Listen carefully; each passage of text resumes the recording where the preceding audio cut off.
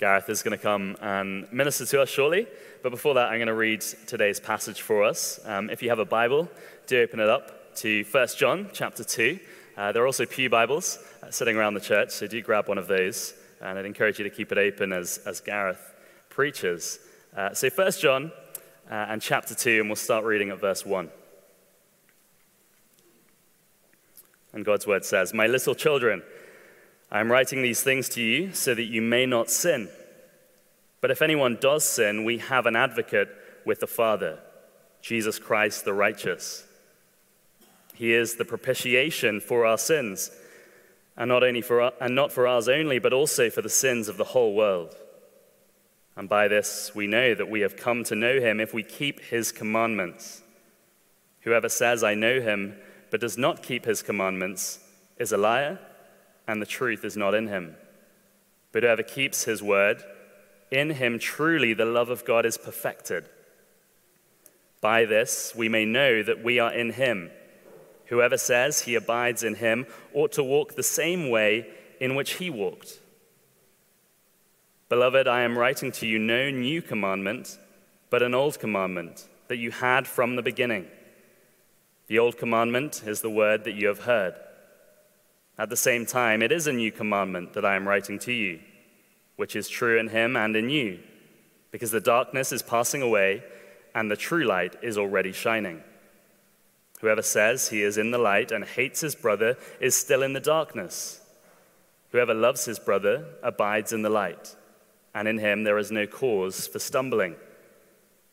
But whoever hates his brother is in the darkness and walks in the darkness, and does not know where he is going, because the darkness has blinded his eyes. I am writing to you, little children, because your sins are forgiven for his name's sake. I am writing to you, fathers, because you know him who is from the beginning. I am writing to you, young men, because you have overcome the evil one. I write to you, children, because you know the Father. I write to you, fathers, because you know him who is from the beginning. I write to you, young men, because you are strong, and the word of God abides in you, and you have overcome the evil one." May the Lord bless the reading of his word. Thank you, Gareth. Thank you, Ollie, and thank you all for making the effort to come out. And I'm sure what is going to be a busy summer with lots of competing priorities for you, whether it's summer camps, family get-togethers, or as one person made their excuse this morning, to skip my sermon a 9th birthday party. So I'll be having words with them afterwards. Now, I'm sure many of you have had that moment in your life when you're driving down the road without a care in the world, and one of those nefarious engine management warning lights suddenly comes on in your dashboard. Last year, I was halfway down to Dublin for music rehearsal when, in a matter of about 20 seconds, one after the other, there were no fewer than 6 warning lights came on. The ABS braking system was offline, the lights had gone, the tire pressure management system was no longer working, there was a sensor gone, and there was something else that I still haven't been able to work out from the manual what the light was actually for. And I had to make the choice as I was going down there whether I was going to spend Saturday morning at the side of the M1, because I didn't fancy my chances of switching the car off and on again, or was I going to push forward and hope that I will get there in time. I drove the rest of the journey hyper alert, vigilant for anything that may indicate that the car was going to grind to a halt or burst into flames. But thankfully, that didn't happen, and my local friendly neighbourhood mechanic was able to fix the problem for a not too horrendous price a couple of days later. Now, if you'd asked me how I'd got on, how did I get on the rehearsal, I said, well, I drove my car, and perhaps it was on a wing and a prayer. But if you'd asked me about, well, what did all those warning lights mean? What did you think had gone wrong? You know, how was the engine not working? I wouldn't have had a clue. I just know that something potentially had gone catastrophically wrong. I didn't really need to know. I just needed to know that the car would get me there safely and back. But, you know, I can't disavow Alex just because if I hadn't known about what was needed to drive, like what fuel to use, you know, had to top the car up with oil, coolant, had I made sure that it was yearly serviced and passed its MOT, I couldn't have disavowed all responsibility for it. I need to know when the tyres are flat or when I'm about to run out of petrol. If you neglect these things, you can cause damage to your engine, or maybe the car doesn't work at all. And in this passage that Ollie read for us from 1 John, it's one of the more straightforward books, actually, in the New Testament. John uses a lot of simple words in his writing in these letters, and he's very fond of these sharp contrasts between light and dark, truth and lies, love and hate. But there are two uses of a word in this book that are translated by our English word propitiation, which is in verse 2, which are not easy to understand. When was the last time you had used the word propitiation in everyday chat? Maybe you've never even heard it before. Well, we're going to peer under the bonnet to see what John knew that his readers knew and understood, but maybe it's not so just familiar to us. Because our intention is to find out what the Lord Jesus has done by being a propitiation for our sins. Now, our intention is not to turn everybody into spiritual petrol heads this morning. We're not going to be exhaustively looking at all of Scripture's teaching in this. But we want to know, how do we maintain good spiritual health as we think about the cross? What are the spiritual warning lights that might flash whenever we find that we haven't attended to what God has said in his word for our health and benefit? So John opens with this lovely little phrase, my little children. He's writing these things to his congregation so that they may not sin. But if they did sin, Jesus Christ was an advocate, someone who in a court came alongside and pleaded their case. You see, different times, different congregations, different churches, different periods of church history will have different warning lights flashing. In John's time, it was people who said, well, actually, now that we believe in Christ, our sins are gone, we've ascended to a higher spiritual plane, sin no longer really is a thing. But John says, whoa, just slow down a bit there. Yes, God's word gives you the power to overcome sin, but it's still present in your experience. It is there alongside the new life that Christ has manifest. And Danny took us through last week what this new life was about and how it reflected God's character that we can also see in this beautiful creation. So John wants us to understand from Christ's propitiation, his work, what it is that we need to attend to and take heed of in our generation. Because I think there will be some slightly different warnings that we need to heed, some ways in which we can maybe twist or misinterpret what Christ has actually done for us on the cross. Now, there's a quote that's attributed to a famous Christian writer from a few hundred years ago called John Bunyan that goes something along the lines of, either this book will keep you from sin, or sin will keep you from this book. Now, listening to and reading the words of God in Scripture is one of the ways in which we maintain our spiritual engine. And the Bible shows us that even though you may have believed in Christ and come to him for salvation, you will stumble.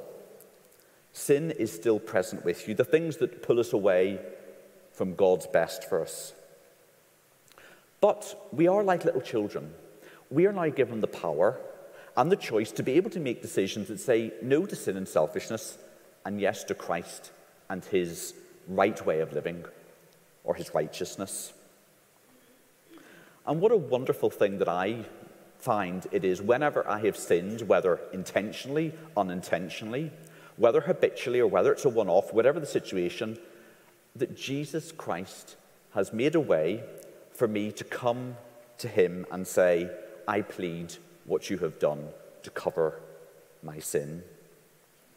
It's like the Christian comes before God through Christ, and Christ says, this Christian is guilty as charged. She has done these things. She did them willingly. She did them knowing that they were against your law and your commandments, God. But I have died for her. My blood covers her. She is let go. And God the Father discharges this Christian into the care of Christ, her advocate. So how does the Lord Jesus actually do this? How does he give us this principle of what the Bible says, new life? But also, how is he able to make us grow? How is he able to sort of say that our sins are forgiven? What he doesn't do is just sweep sin under the carpet or say that, look, it's okay, God is just forgiving you. Something has actually happened to make us able to be forgiven. And this is what we come to in verse 2, where John says, he is the propitiation for our sins. What does this word actually mean?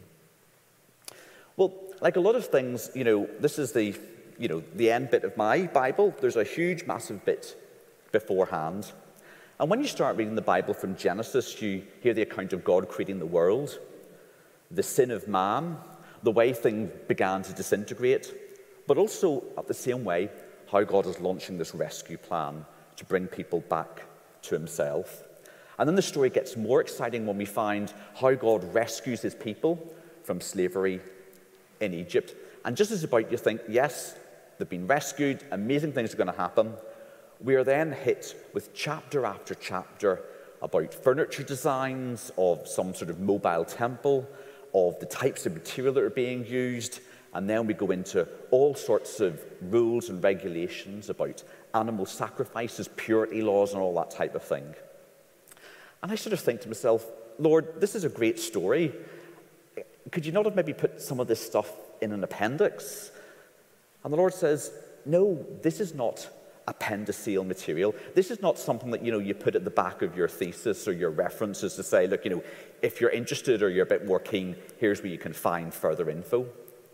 What the Lord is saying is actually, this is core material, and it's difficult. It's foreign to us, to our experience. We don't sacrifice animals, at least I'm not aware of any of you that do on a regular basis.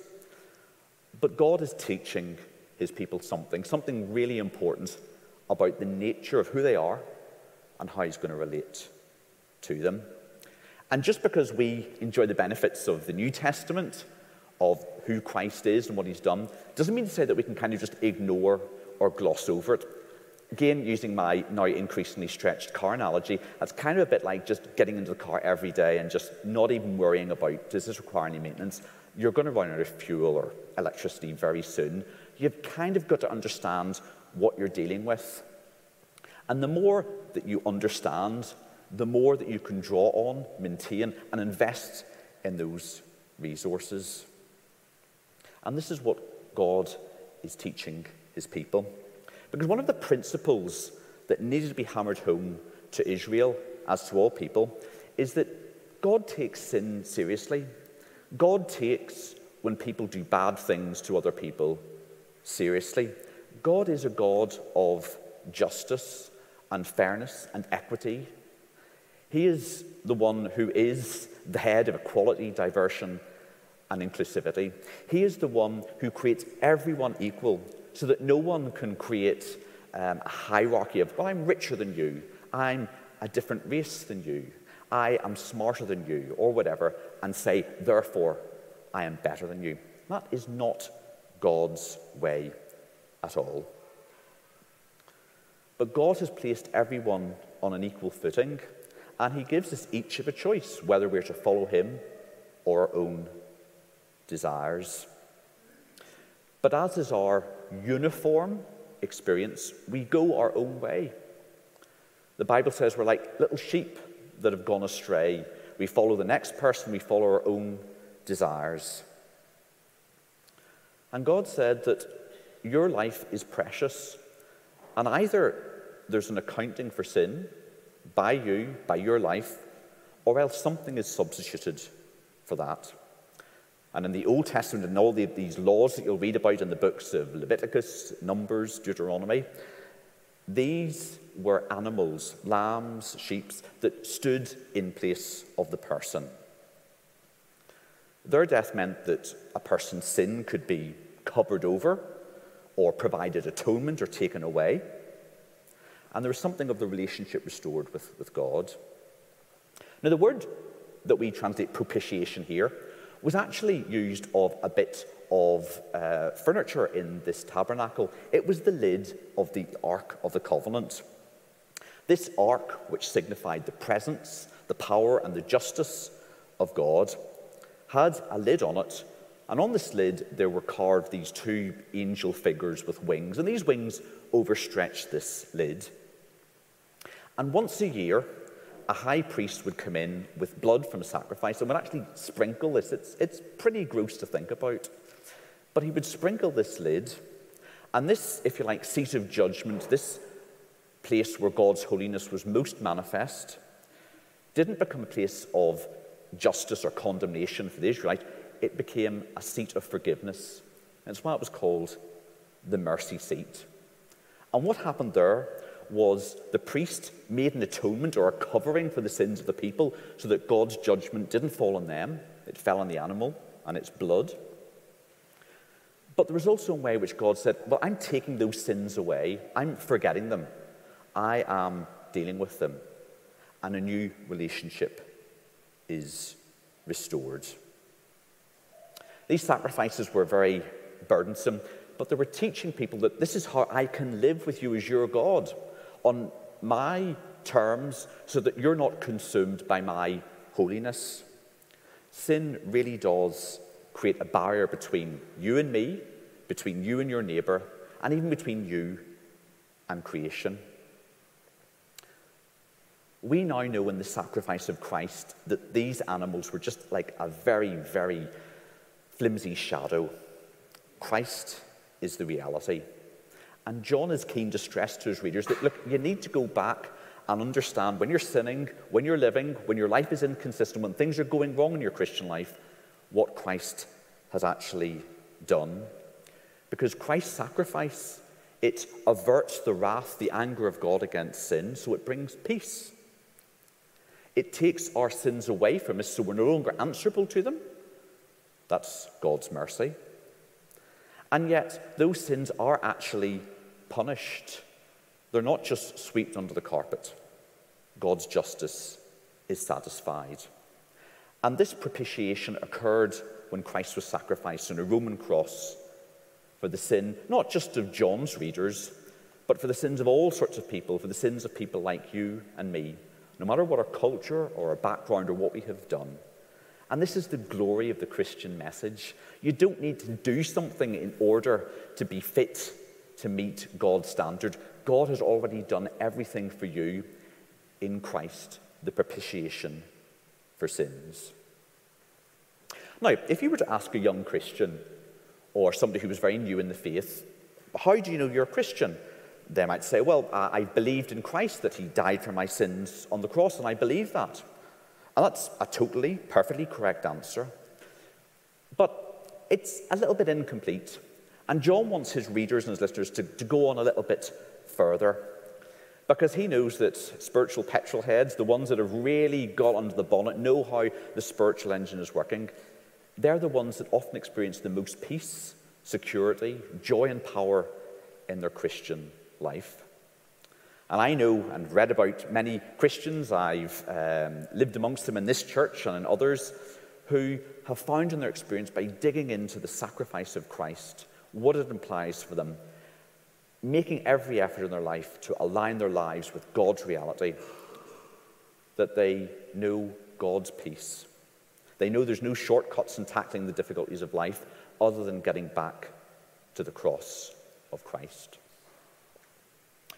Now, there's some damaging distortions, these spiritual warning lights, that we need to take care of in our culture, because people today have some objections to this teaching about Christ standing in our place, bearing God's wrath, forgiving our sins, and restoring a relationship. Some people think that this just is painting God as an angry, vehement God who needs placated, prone to emotional outbursts. And they caricature God the Father as a bad father, as just miserable and angry, who only is pleased with us when Christ has died. They want to move away from talk of God's wrath being satisfied, instead wanting to talk about God's love being magnified. Now, we can appreciate where this is coming from, that we want to protect the character of God. But nevertheless, the Bible really clearly teaches that God, the Father, isn't miserable or angry all the time. It was actually out of God's love that he sent Jesus. God so loved the world, and John uses the world as this system that is opposed to him, people who hate God and are hating each other. God so loved all of this mess that he sent his Son. Paul in Romans talks about how God put forward Christ as a propitiation to save people. J.I. Packer, an American theologian and Bible teacher, wrote that the wrath of God is as personal and potent as his love. And so we mustn't picture God as having this split personality where he wants to be loving, but he's actually really angry, and then Christ has to step in and, make everything good again. That's not how it is. God is not confused. God is not split. He is not divided in his character. He has a settled and holy wrath against wrongdoing, but his love and mercy are also there. And it is out of that love and mercy that Christ was sent to rescue us. But then we come to a second objection, an objection that was thrown in my face many years ago by one of the local attendees at some of the pubs in the area. And he said, well, why wasn't God the Father then man enough to die himself? Why did he send Christ? If he was a man, why didn't he come himself? Why did he delegate it to his Son? And this question, which I kind of had to think about as a young Christian, it supposes that the Lord Jesus was this kind of random, unconnected third party that, God the Father arbitrarily said, right, okay, you're going to bear the sin of the world, on with it. That, again, is a fallacy. God the Son is God. Jesus is part of the Trinity, the triune God, Father, Son, and Spirit, and he has that authority to be able to take on the sin that was committed against him. He has the rights to the kingdom, if you like. He is the one who is able to say, this is how it is, because he is the boss. He is not some unconnected third party that has just been wheeled in. He is God himself. But because he is man and lives as a perfect man, he can effectively be our substitute before God. And then there's this third misunderstanding, and that is that, the cross is kind of out there. It was an historical event, and it's something that God uses to make everything okay. And, as Christians, we can treat it a bit like a bank account. So we open a bank account, we've asked forgiveness from God. He goes, right, that's okay. I've now put this store of forgiveness. And anytime you sin, come back to the ATM and you can withdraw some forgiveness. But we treat it like a bank account. We've no relationship with a bank manager. We don't go and advocate for the bank or, enthuse about its mission and how wonderful it is. That's not what the Christian relationship is like. It's not something we can just say, right, God, it's out there. I've kind of attended that as if you've done your will, you've sorted out the insurance for this year, and you go on living whatever way you want. No, we're not to continue in sin. God's grace is free, and we can be forgiven, but it is not cheap. It cost the Lord Jesus everything. And this misunderstanding, I think, really, I find myself thinking, oh, well, God will forgive me, that's his job, at times when I'm not disciplined enough to go back to the cross. When I think like that, I denigrate or reduce the power of the cross. That's what we were singing about this morning. Because it stops short of seeing what the cross was designed for. It's not just a ticket away from God's wrath, but it is an entrance into a fruitful and eternal life with God. And if I say that I'm a Christian and my life for behavior isn't changed, John says here, well, the truth is not in me. I'm actually a liar. It's like a car with no fuel, no power, and I say, well, I'm a wonderful driver, but I've never actually got into the car, which doesn't drive, can't drive, but yet I'm claiming to be a driver. What is the evidence for that? It would rightly cause somebody to question, are you deceived? Is your head away with it? So what is your view of the cross? Is it just as almost like a magic wand where, well, I believe the facts of Christ's death and resurrection, but it doesn't impact me? Or is it something where you realize God has personally thought of you in sending his Son, and that every time that you sin, yes, Christ is pleading your case before his Father because of what he's done, but sin is also an affront to God? Do you think you're actually in some ways offending God by your sin?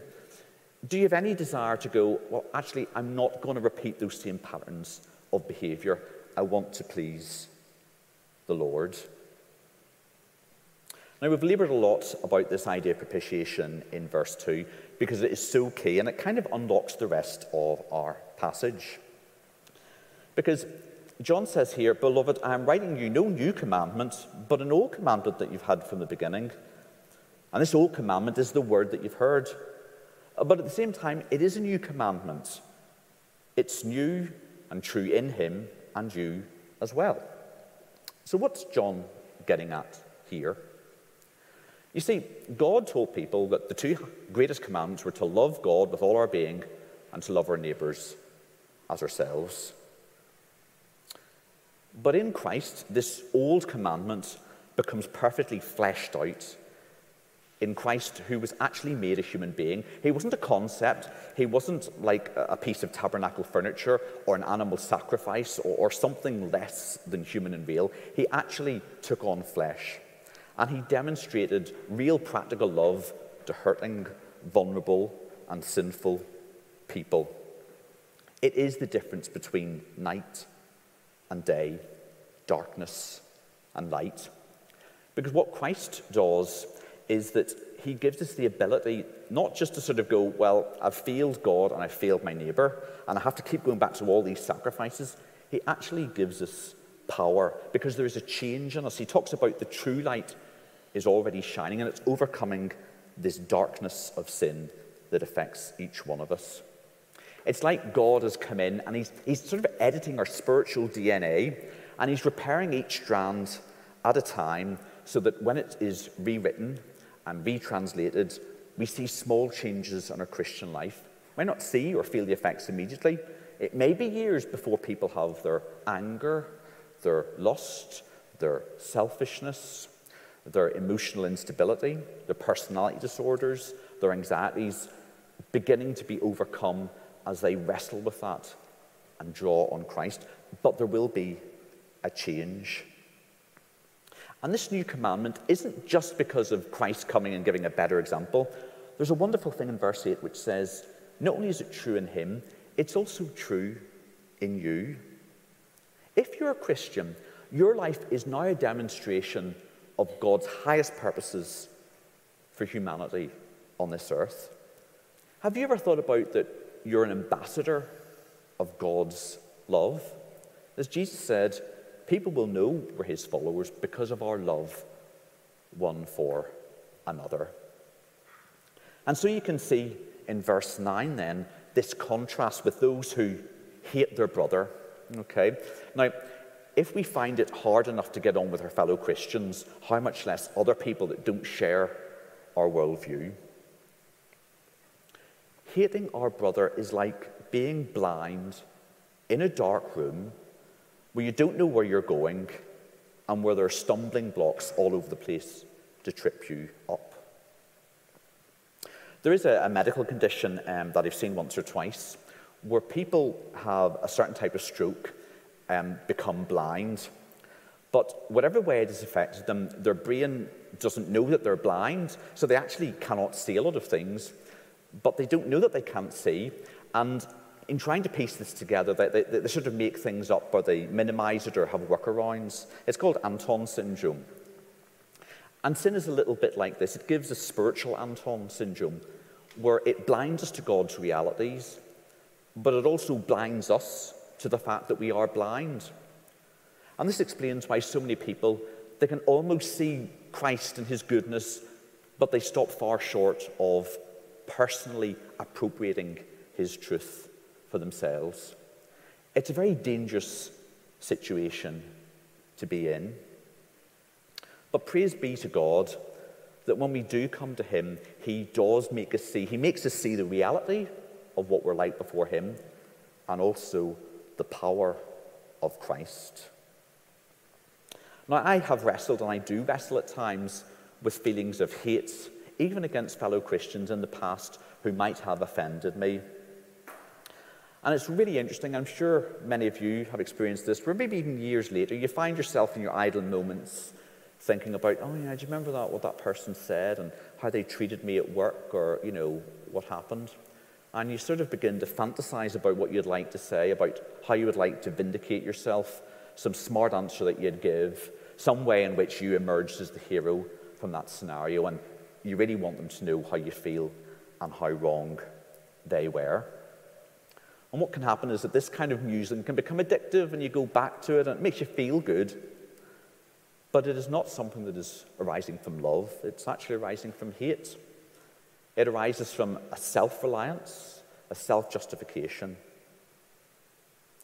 And we need to get control of it. Otherwise, it will rot us from the inside.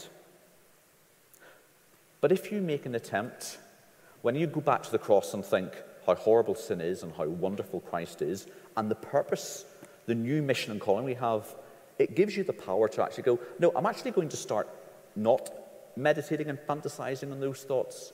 I'm going to start thinking about what Christ has done for me, and how might I even be able to bless this person? How might I be able to actually begin to resolve this situation? It may mean going and in faith telling the person how you feel, saying that, look, this has been troubling me. It may mean pointing out where they have gone wrong. It may mean protecting people who are vulnerable. But it may also mean confessing your own sin, your own part in whatever has happened. And it may mean the possibility of rejection, misunderstanding, people even laughing at you for doing that. But yet John is so clear that Christ's love can change the situation. A robust love that seeks forgiveness, reconciliation, that brings justice, mercy, and peace to our lives. So let's reflect on this morning. Are we actually living like that? In our idle moments, do we hate our brother? How do we bring Christ into that situation? Because if we don't, and we just think, I'll deal with that some other time, and I want to really think about this, that's not Christian. You are living in darkness, and you're making a liar of yourself, and you're spurning Christ's sacrifice. That's not what he wants for you. But he wants us to enjoy what Paul in Romans talks about at the beginning and end of his big letter, the obedience of faith. He wants us to know that God's commands aren't burdensome or difficult. They aren't restricting us. They aren't making us less than who we are. But they're actually making us more full, more real, more substantial people. Those who live according to the flesh and their desires are living in this world's twilight, a world that is fading away, because Christ has come, the light of the world. In this short section, it is God's word that saturates how we can draw on our resources. John is writing scripture. Little children, I'm writing these things to you. In verse 4, God's commandment is a word that actually, if we keep, it's like keeping his commandments. God's commandments and his words are the same things. We are meant to read God's word and to think, how does my life need to change? In verse 7, God's commandment isn't a new thing. It's something they've heard from the beginning. And then finally, to the young men in this chapter, the word of God abides in them. Christ's sacrifice acts alongside his written word and our active obedience to help us walk like a proper Christian. And we can't separate those things, okay? Every day, and I don't do it myself and I should, but every day I've got to think, how has Christ's sacrifice on the cross, with what I have read in the scriptures, change what I'm going to do today, change how I'm going to interact with my work colleagues, my family, change how I think about my finances, think about where I'm investing my energies. If I kind of forget about the cross, I'm still in my sins. I've no spiritual power. If I forget about God's word, it's like I've no fuel, I've no power, I've nothing to meditate on, I've nothing to convict with the Holy Spirit to change me and empower and guide me. And if I forget about the need for practical action, I'm simply a hypocrite in darkness. Christ's cross, Christ's word, and our faithful obedience, we've got to keep those things really tight together.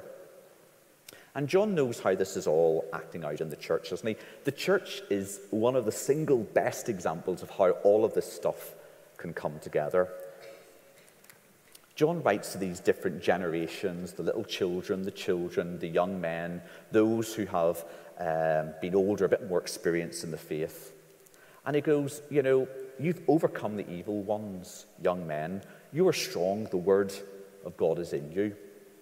The Word of God is in us not because somebody's taken a theology course or knows how to argue for this, that, or the other, or because they've memorized chunks of Scripture, but because they've heard God's Word and they are obeying it. Fathers and elders, and including women as well, know God from the beginning. They've tested what he is like, sometimes over many years, and they can be investing in the church, helping young people to overcome evil and sin, and helping people to come to an understanding of what Christ has done for them. Living in hate and darkness makes us shadows of ourselves and diminishes us and our fellow man.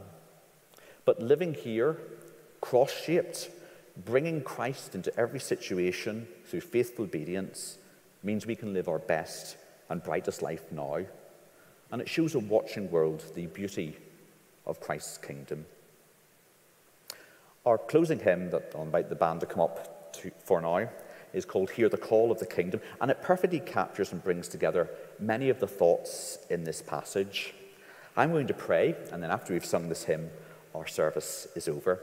Please come back in the future weeks to hear the rest of this letter and the practical teaching it has for us and the encouragement we have from God's word in Christ. Father God, we thank you that our Lord Jesus Christ has stepped in to take our place, to take our sin, bearing it away, and to put us, Father, in the center of your purposes. I pray, Father, we wouldn't treat his cross as something light. I pray, Father, we wouldn't live a double life, living in darkness and pretending we're living in the light. But let us, Father, take these truths and test you, test your word, Father. Put it to the test as we rely on your commandments, as we obey them, and as we trust in him for our blessings to come, Father, for the answers to the prayers, for overcoming sin. Help us, Father, in short, to enjoy the kingdom of Christ and his rule in our lives. In Jesus' name we pray.